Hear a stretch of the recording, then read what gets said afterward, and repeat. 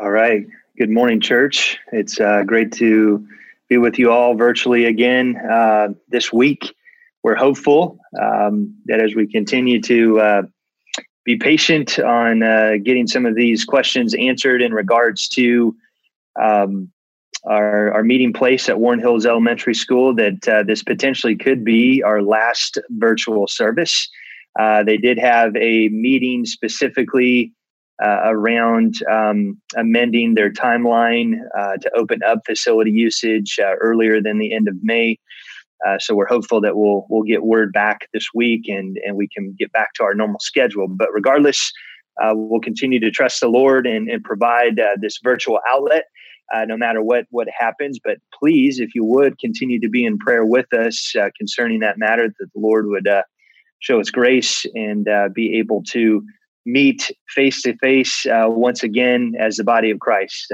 Again, I know we probably said it every single week, but we truly do long for that day to happen once again.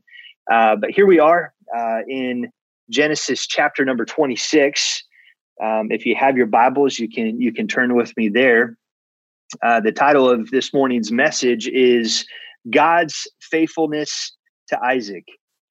God's faithfulness to Isaac. And it's interesting as you think, you often observe things in your parents. It could be something serious, such as a sin habit. Maybe you observe in them some type of inconsistency in their parenting, whether that's perceived or otherwise from the perspective of a child. Maybe it's something as simple as a character flaw or something that just might annoy you some way, shape, or form. And as you reflect back on that, you've probably said something, and this is in the spirit of ignorance because we know it lacks wisdom, but we typically will make a statement to ourselves more often that when I'm a parent, I'm certainly not going to do that, or I'm not going to act like that, or I'm not going to interact with my child in that way. I'm sure at one time in your life, you probably felt that as a reality. We see this idea in Scripture, both Old Testament and New Testament, this idea of the sins of the father being passed on to the next generation. I'm sure you're familiar with that concept in Scripture, and pragmatically speaking, and certainly not a universal truth, but oftentimes there are blind spots in my life as a parent, and also in the life of my parents. And those blind spots will often revisit themselves by way of us picking up on those bad habits, or by way of us having the same point of failure. Addictions, interestingly enough, often will find themselves revisiting from generation to generation. In many ways, we'll see that happen. But we know that this often happens. It's not universal, but we do see it true in this world that we live in. Why is that? It's because our sin nature is a universal reality. The fact that we rebel against a holy God, as we've seen in Genesis chapter 2 and 3, that reality is a timeless, universal truth for every single human being that will come on the face of this earth. They will rebel and they will have a sin nature. Psalm 51 verse 5 says, "Behold, I was shapen in iniquity, and in sin did my mother conceive me." The sin of Adam and Eve in the garden is passed on from generation to generation to generation. And so we often see these generational sins being passed on. And we all then are plagued with this curse of sin. None of us can skirt that reality. None of us can avoid that plague of sin. We're all in that same predicament, right? So you don't have to look too far in your own personal life to see the reality of sin, do we not? And again, this is a timeless truth that calls out to every generation from Paul in Romans chapter 3, verse number 10. None is righteous, no, not even one. So just this past week, as you saw the headlines in the news, our hearts are broken by the ugliness of sin. We've seen a father and a son senselessly lynch an African-American young man who was simply jogging through his neighborhood. That is the presence of sin. This is systemic racism. This is sin. This is a learned behavior being passed on from father to son. The sins of a generation being passed on. The beautiful reality is that God is still in the business of redemption and reconciliation. So although generational sins do revisit from time to time, we do have hope that we're not defined by the sins of our father. We see this often in the book of Jeremiah and Isaiah. We have repentance, and then we have failure, and we have repentance, and we have failure. We ultimately can break a path of a generational sin by God's grace. Christ. And by his grace, we can place our faith in that finished work on the cross and receive salvation from those very sins that once defined us. The message of the Bible is this, that those generational sins, the sins of our fathers, our own sin for that matter, can be broken by the power of the gospel.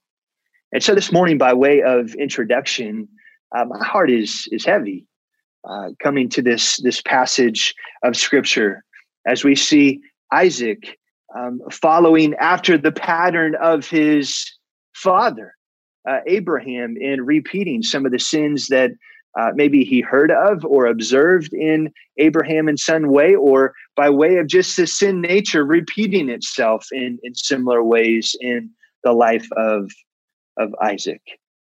But friends, we must come to grips this morning with a very important reality, that our only hope must be placed in the finished work of Jesus Christ. As I also read through a Twitter feed and Facebook posts, as I read through news headlines, it's apparent that even American Christians are placing their hope in other things outside of the gospel of our Lord and Savior, Jesus Christ. We have to come to grips with the reality this morning that there is no political ideology that can give us hope. Capitalism, the Bill of Rights, the Declaration of Independence, as great as it is, more legislation or less legislation, depending on your political viewpoint, control over the House, control over the Senate, appointment of conservative Supreme Court justices. None of these are the answers to the problem of sin, friends. And so I would encourage us, as we have an opportunity to look into Genesis chapter number 26 and to consider Abraham's life and to consider even how that sin nature is repeated in the life of Isaac, but also place our hope and our gaze on the finished work of Jesus, and remember that we serve a God that is faithful to us despite ourselves. Let us let go of false hopes. Let us quit running to politics for our hope. Let us quit running to worldly wisdom for our hope.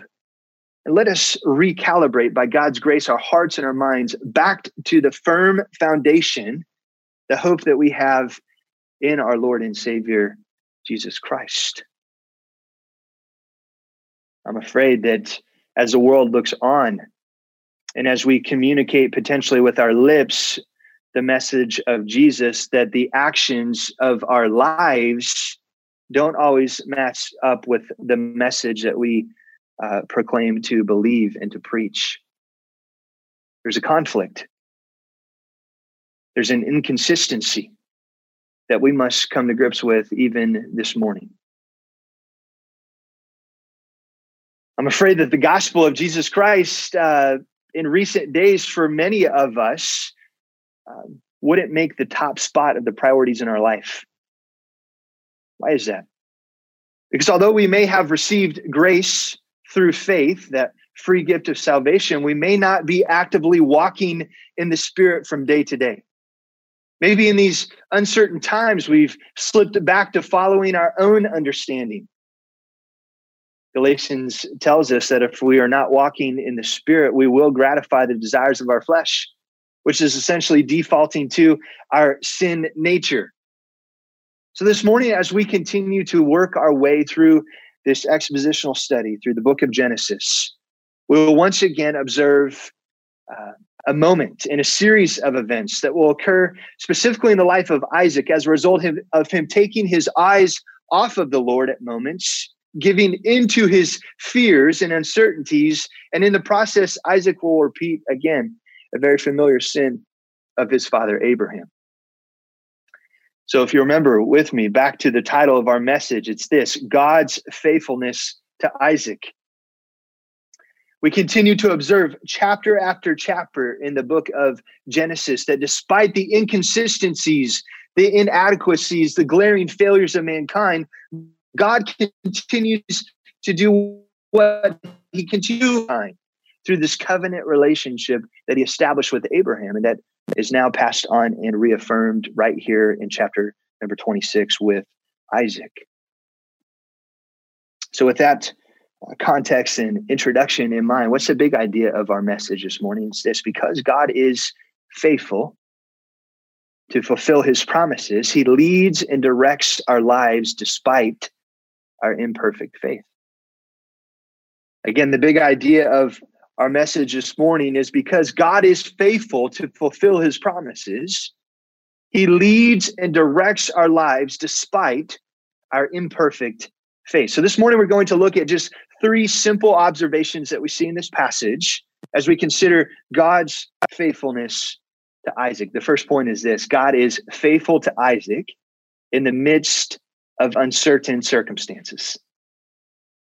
God is faithful to Isaac in the midst of uncertain circumstances. Chapter 26 is unique in that this really is the only chapter that we have specifically about the life of Isaac. He's mentioned in other passages, but we don't get a lot of detail about his life and how he lived and interacted with other people. He's more of a bystander to another theme or story or characters that would be introduced and presented. So chapter 26 is really the bulk or the heart of what we know specifically about the life of Isaac. But as we noted in previous weeks, Pastor Dave mentioned this. I mentioned this last week as well, that this chapter, although having some main characters, that being Isaac specifically in chapter 26, this chapter really isn't about Isaac. It's about God. We will observe God fully establish and extend this covenant relationship with Isaac. But we also see that being in covenant relationship with God does not equate to perfection on the side of Isaac. So let's set some context here for chapter number 26. Are you with me there in Genesis chapter number 26? The context is this. It's clear from verse number 1, which reads this: Now there was a famine in the land besides the former famine that was in the days of Abraham. And Isaac went to Gerar to Abimelech, king of the Philistines. So here we have in verse number 1, there was a famine that has struck the land. And Isaac, similar to that of his father, looks to travel into Egypt to find relief from the famine. We see this in verse number 2. And the Lord appeared to him and said, "Do not go down to Egypt. Dwell in the land of which I shall tell you."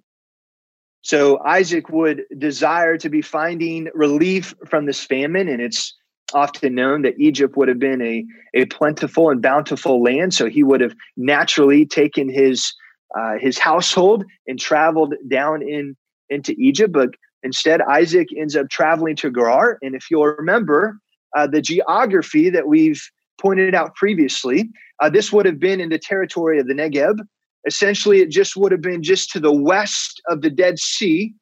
And that would have really continued west until the coast of the Mediterranean Sea. So we have between the Dead Sea all the way over to the coast of the Mediterranean. This is where King Abimelech and this territory, the Negeb, would have been present, right? And so Beersheba would be basically right in the middle between the Dead Sea and the Mediterranean, and Gerar would have been just a hair further west and to the north of Beersheba. So we're kind of right in that geographical area. I apologize, I didn't grab a map, but hopefully you can picture that in your mind as you might be familiar with that area. So here Isaac is in Canaan, right? It's a foreign land. Famine again has struck, and he's seeking relief and answers to these uncertain times that he finds himself, right? So these uncertain circumstances are heavy. It's a burden to Isaac, and he's finding or attempting to find a path forward. So verse number 2, again, the Lord appears to him and reminds him of the promises that he, meaning God, is initiating with Isaac.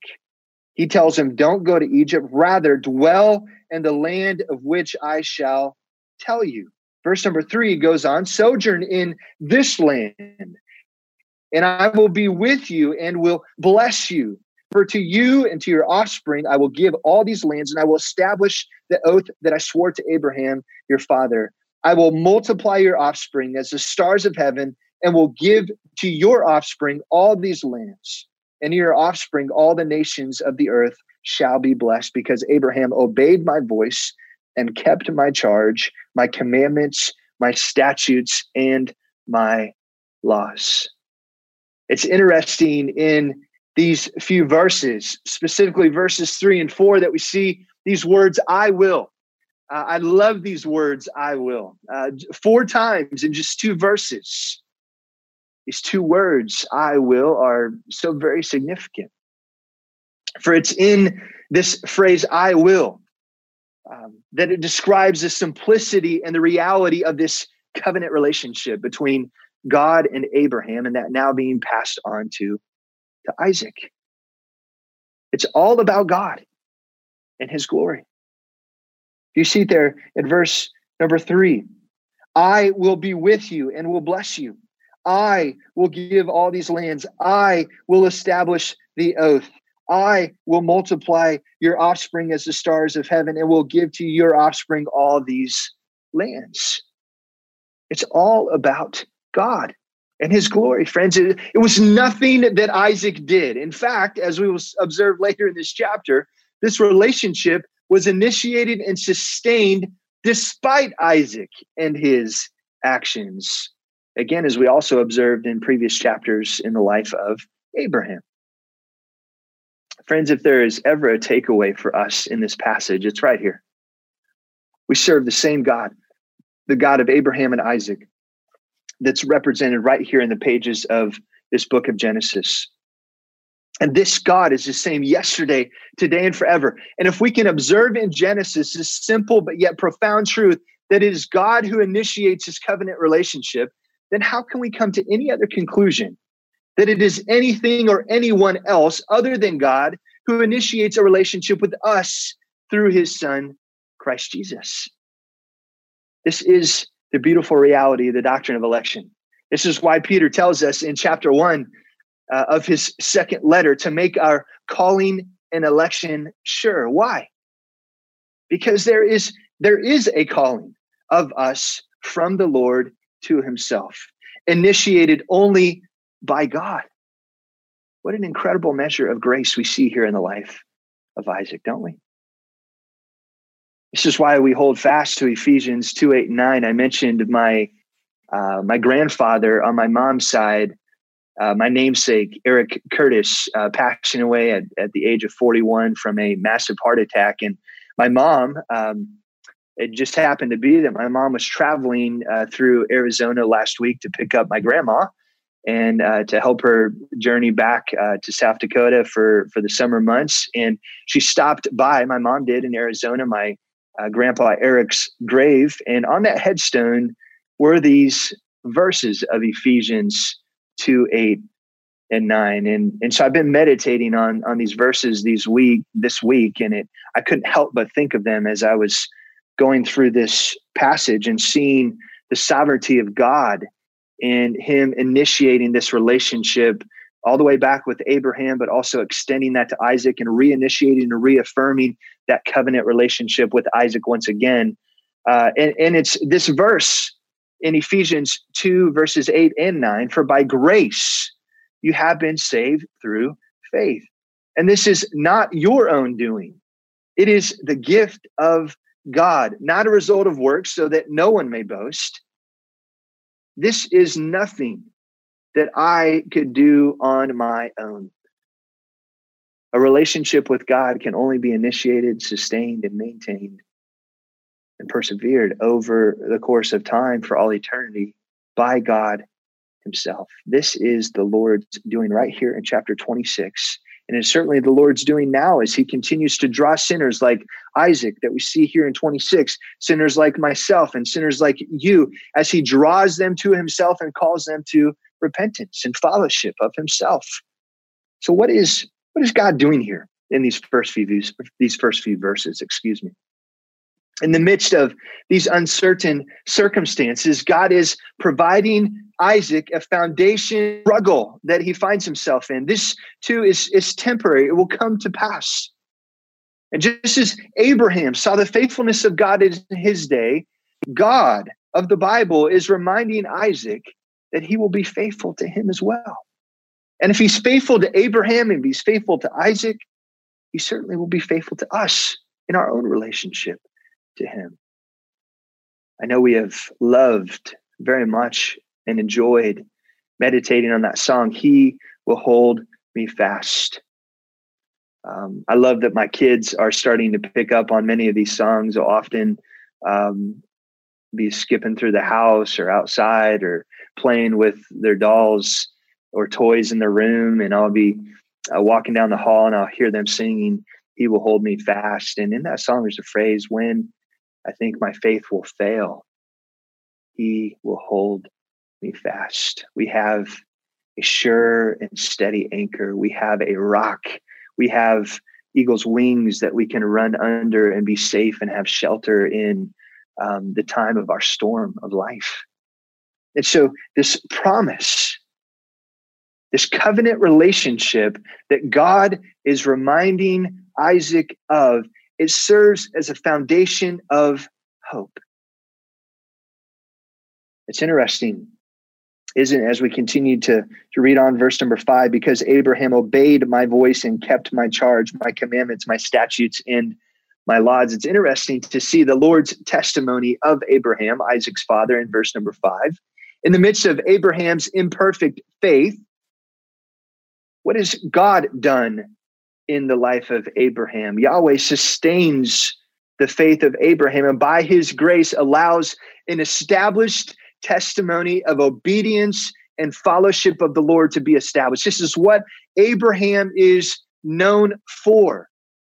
Despite the failures that we have observed over the life of Abraham, he is known as a man of faith, recorded in the New Testament in Hebrews chapter number 11. I believe it's also interesting to note that this testimony of faithfulness was not just for Isaac's day, but it's incredible to think that now thousands of years later, we too have the benefit of observing the Lord in his character to be faithful to fulfill his promises. Yes, even in the midst of uncertain circumstances.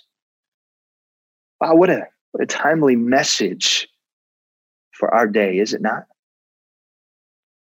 A question for you this morning. Are you actively believing in and trusting in this fundamental and biblical truth that God is faithful to his people in the midst of uncertain circumstances? Do you believe that? Are you resting in that? Are you hoping in that? Are you acting on that truth and that reality in your life? Or are you giving into fear? Are you giving into the uncertain circumstances? Again, we've reminded ourselves over and over and over again through this Genesis series that circumstances don't define our joy. We can rest in and we can hope in and we can believe once again, even in the midst of uncertainty. Why? Because we have a God that is faithful. And it's when we're at the end of our rope, it's when the uncertain circumstances are the heaviest, that God's faithfulness is the strongest. So friends, let's remember that truth and that reality this morning. So God is faithful to Isaac in the midst of uncertain circumstances. This brings us to our second observation this morning. God is faithful to Isaac despite his attempts to manipulate his circumstances. God is faithful to Isaac despite his attempts to manipulate his circumstances. So here we have, on the heels of this incredible declaration of hope for Isaac, we find him now settled in at Gerar, and the Philistines now inquire about his wife. What is Isaac's response? Let's read in verse number 6. So Isaac settled in Gerar. When the men of the place asked him about his wife, he said, "She is my sister." Why did he say that? For he feared to say, "my wife," thinking lest the men of the place should kill me because of Rebekah, because she was attractive in appearance. What was Isaac's response to this questioning of their relationship? He succumbs to fear. And where does that fear take Isaac? This fear leads Isaac to ultimately lying concerning his relationship with Rebekah. God has already declared that these lands, the lands that he is dwelling in right now, the land of the people that are inquiring to him concerning his relationship with Rebekah, God has already declared that these lands, the land of the Philistines, Canaan, would be given to him and his offspring from the Lord. So I just find it interesting from a logical standpoint. How can God give Isaac these lands if that same God allows the Philistines to kill Isaac? Right? So even just from a logical sense, he's already forgetting this hope and this promise that God has just communicated to him that he will be faithful to bring about. But logic aside, we learned last week that in the sovereignty of God, whatever the Lord establishes, it will come to pass. Whatever the Lord establishes, it will always come to pass just as he said it would. So in reality, Isaac had nothing to fear. But can we not resonate with and empathize a bit with the weight of fear? Satan uses fear in our life to blind us from the truth of God's word, the truth of God's revealed word to us that we should be running to in the midst of our uncertain times. But we have the weakness of our flesh. We have spiritual warfare in our midst, and fear can be a crippling emotion for us to rest on. Fear is dangerous. Ultimately, it has drawn Isaac into a direct lie and deceit and dishonesty. So Isaac had nothing to fear. But ultimately, fear is real. Fear speaks lies into the truth of God's word. Where God says there is hope, fear says we need to despair. Where hope would say, and God's promises would say, you have a sure and steady anchor, fear would say, God is a liar. He's forsaken you. So Isaac, in his frail human state, is grappling with fear right now. Fear is powerful, and left unchecked will always cause us to act outside of the promises of God. Let me say that one more time. Fear is powerful. And if left unchecked, will always cause us to act outside of the promises of God. So look with me at verse number 8 as this scheme of Isaac progresses. Verse number 8 of chapter 26. When he had been there a long time, Abimelech, king of the Philistines, looked out of a window and saw Isaac laughing with Rebekah, his wife. It's noted here that Isaac had been here a long time. We don't know how long. Again, the chronology of this chapter is uncertain. Um, but we know just what it says. He's been here a while. He's been here a long time. Maybe his guard has gone down a bit. Maybe he gets too comfortable.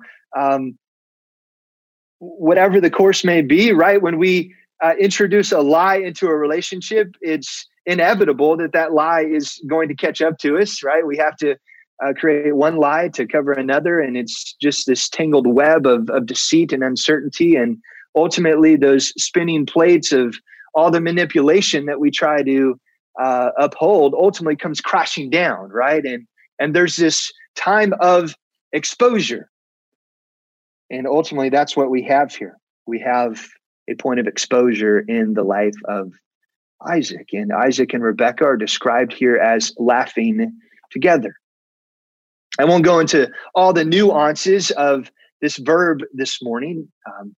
That's ultimately translated right here in chapter 26 as laughing. But this word and this verb often carries with it an intimate context. And Abimelech sees Isaac and Sarah in this moment, and he draws a conclusion that this surely is no brother and sister relationship. And King Abimelech calls out Isaac and says, "Behold, she is your wife," in verse number 9. So Abimelech called Isaac and said, "Behold, she is your wife." We don't know exactly how many years, again, have passed since Abraham's last run-in with King Abimelech. It's possible, based off study, that this is the same King Abimelech that interacted with Abraham, but it's likely that it's probably one of his sons that have just carried on the name. Regardless of whether it was the original King Abimelech or whether it was one of his sons, you can remember back with me to chapter number 20. God calls the king in that passage a dead man. Literally uses those words, a dead man. Why? Because he took Sarah, Abraham's wife. Abraham lied to King Abimelech and said that Sarah was his sister all the way back in chapter 20. So this scheme, this deceitfulness that Abraham established then, again, is now revisiting itself in the life of his son, Isaac. So maybe this memory of the deceit of Abraham has been passed on.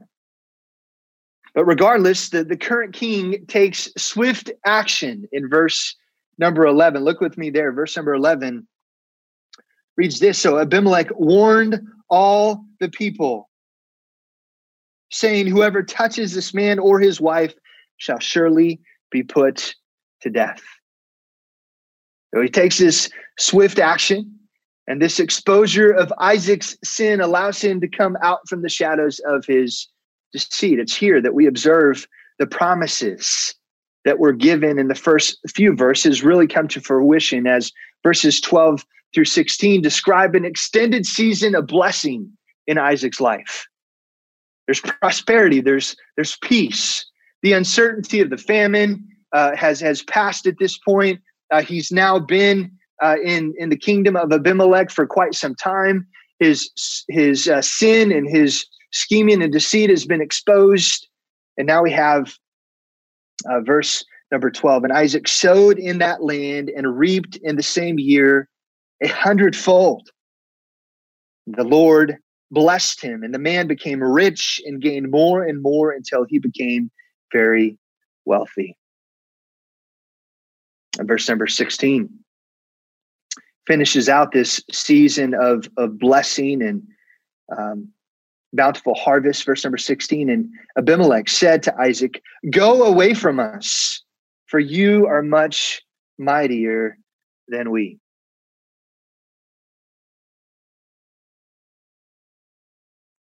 This prosperity, this blessing, this success is being looked upon by King Abimelech.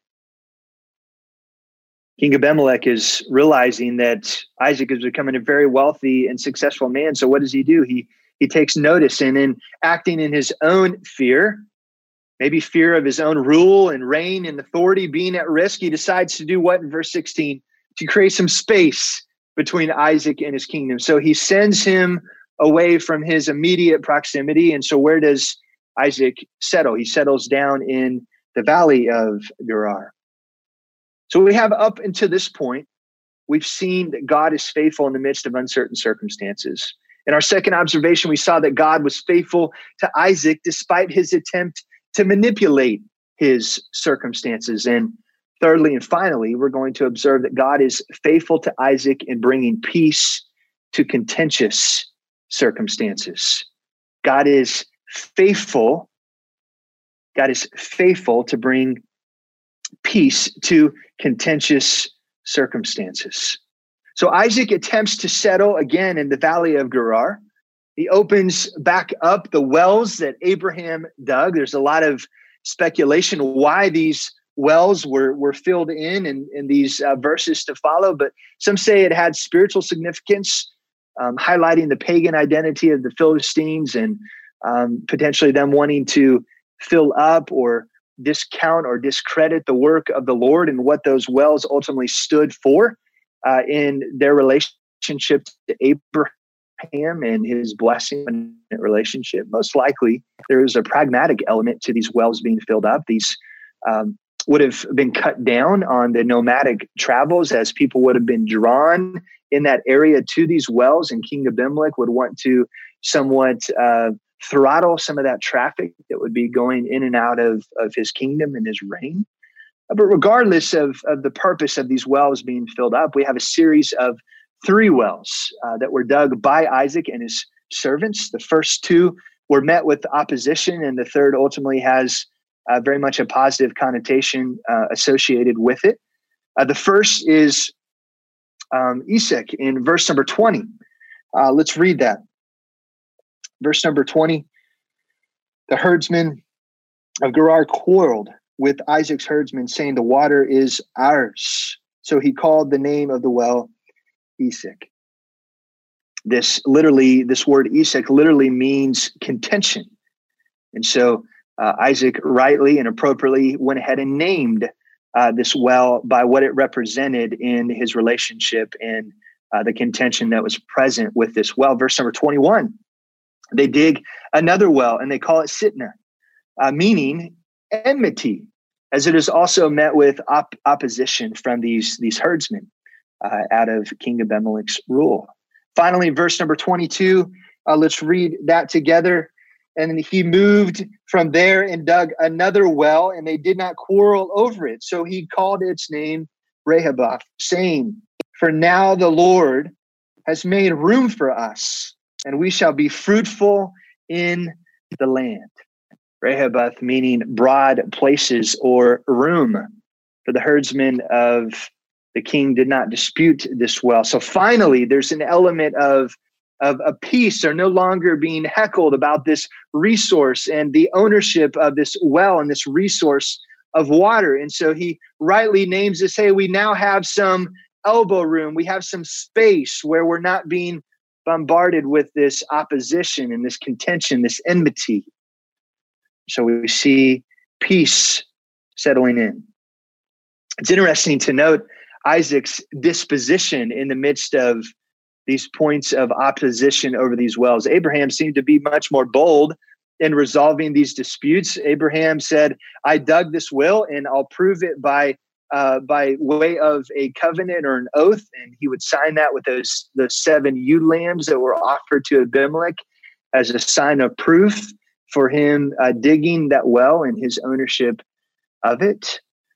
Isaac, on the other hand, was potentially more peaceful in his disposition. If there was contention, he simply was fine with moving on and finding another location, and then moving on and finding another location again, and ultimately finding this well at Rehoboth and having the peace that is settled there.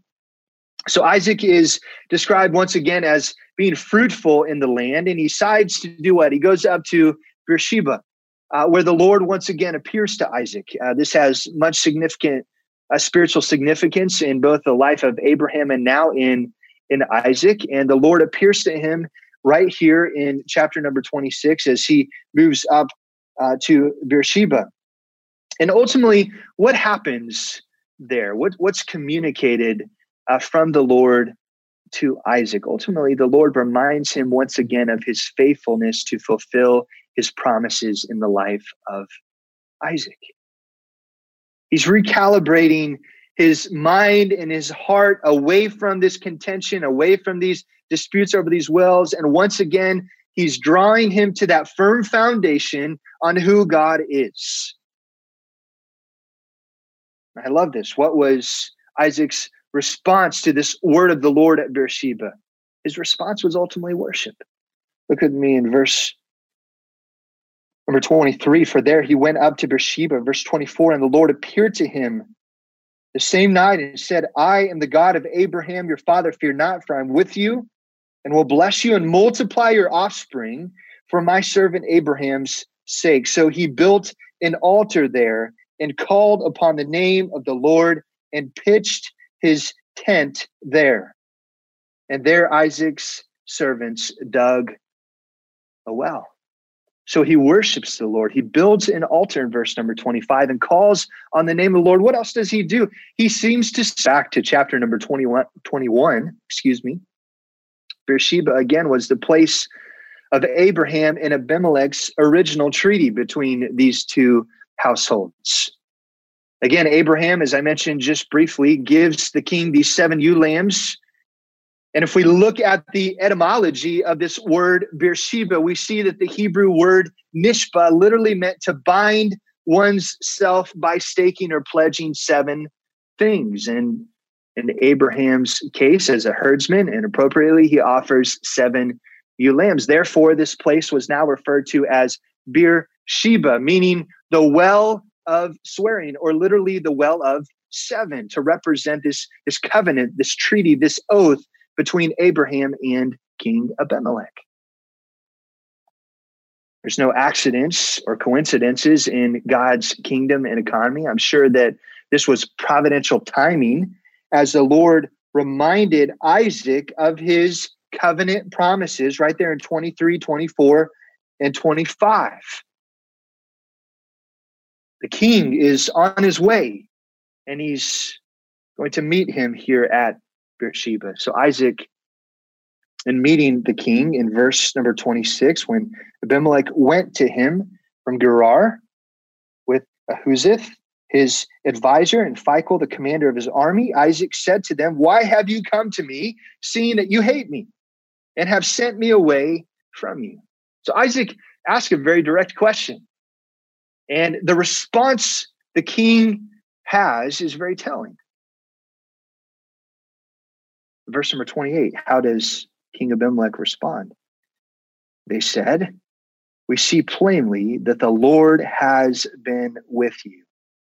So we said, let there be sworn a pact between us, between you and us. Let us make a covenant with you, that you will do us no harm, just as we have not touched you and have done to you nothing but good and have sent you away in peace.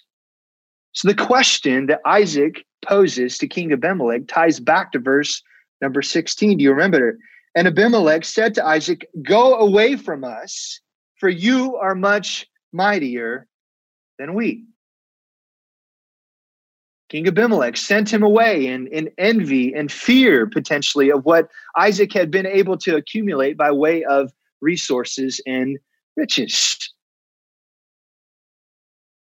And what was their response? Again, the testimony of Isaac's life in the midst of uncertain circumstances, despite his desire to attempt to manipulate his circumstances. King Abimelech, as he sent him away, the testimony of Isaac was simply this: we see plainly that the Lord has been with you. It's interesting, isn't it, that these men ascribe the wealth and success that Isaac has experienced back to the God of Abraham. Verse 29, let's read it. And that you will do us no harm, just as we have not touched you and have done you nothing but good and have sent you away in peace. You are now the blessed of the Lord. So verse 29, King Abimelech goes a step further and seems to acknowledge, at least in some cursory understanding, of this unique covenant relationship that has now been passed on from Abraham onto Isaac. He states, you are now the blessed of the Lord. Isaac responds with this testimony, understands their motive and purpose for coming. And what does he do? He receives these men. He made a feast in verse 30. And they ate and drank, and in the morning they rose early and exchanged oaths. And Isaac sent them on their way, and they departed from him in peace. In peace. So he prepares a feast. They eat and drink and dine together. They exchange these oaths, these covenants, these treaties, and ultimately in the morning they depart from him in peace. I love these next couple verses as a sign of sorts to the faithfulness of God in the midst of these contentious circumstances. What do his servants report back upon the departure of Abimelech? Sign of sustenance, the sign of provision. Once again, in the spirit of peace, the Lord has been faithful in the midst of what could have escalated quickly in the midst of these contentious circumstances. We found water, verse 33, he called it Sheba. Therefore, the name of the city is Beersheba to this day. This chapter ends with what could be considered a transitional statement concerning the life of Esau. We're going to hear much more about Jacob and Esau, Isaac and Rebekah, and all these twisted and difficult relationships that are going to be present in this household. But these final couple verses here, when Esau was 40 years old, verse 34, he took Judith, the daughter of Beeri the Hittite, to be his wife, and Basemath, the daughter of Elon the Hittite, and they made life bitter for Isaac and Rebekah. These final couple verses, they serve as a reminder of the continued contention that will remain between Esau and his parents. Particularly, Esau is choosing spouses within his household that he would have known would have been against the will of particularly Isaac and Rebekah. We know ultimately that Isaac encouraged Jacob to go and get a wife from their land, their homeland, just as Abraham would do, right? For Isaac. And so we have this constant reminder of Esau willfully acting outside of not only his parents' will, but also the will of the Lord. And as a result, this would be a source of contention between Esau and his parents. In the midst of all this, again, what is our takeaway? God's faithfulness. The circumstances of chapter number 27 will continue to escalate as Pastor Andy will take us through this chapter and remind us of, again, our sin nature and all the struggles that we'll see present there. But until then, in chapter 26, we need to remind ourselves of these three important observations: that God is faithful to Isaac, and as such, he's faithful to us in the midst of uncertain circumstances. Secondly, we observe that God is faithful to Isaac, and as such, he will be faithful to us despite his and our attempts to many times manipulate our circumstances, to insert our own will, our own authority over the things that are going on in our life. And finally, we observe that God is faithful to Isaac, and as such, he is faithful to us and will be faithful to us in the days ahead in bringing peace to contentious circumstances. We may never find true, settled, 100% peace on this earth, but we certainly are promised peace for our weary and restless souls. God has provided peace when we were in contention with the Lord. Our rebellion, our sin is in enmity with God. But God, being rich in mercy, provided Jesus Christ. And by his grace, we can be saved through faith. Friends, this morning, let us remember the faithfulness of God to Isaac. And let's remember as such that God will be faithful to us, no matter what we're experiencing, no matter what we're going through, no matter what our heart, our life, or the world around us will tell us, that we can take it to the bank. We can be sure that God will remain faithful. Let's close in a word of prayer. Father, we thank you this morning again that you are God, that you are on your throne, that you are sovereign over all things, and that we can look to you and find help in our time of need. Father, we thank you that when we are uncertain, when we lack wisdom, when we feel our faith is failing, we can trust. Father, I pray that you would take the truths that were presented in Genesis chapter number 26, and that you would plant them deep in our heart. And as we go throughout this week, we would remember your faithfulness when we don't feel like believing. That we would remember your faithfulness when the circumstances around us are such a heavy burden, that we would run to you and remember that you are a faithful God. You are a good God. Father, we thank you for this time. In Jesus' name we pray. Amen.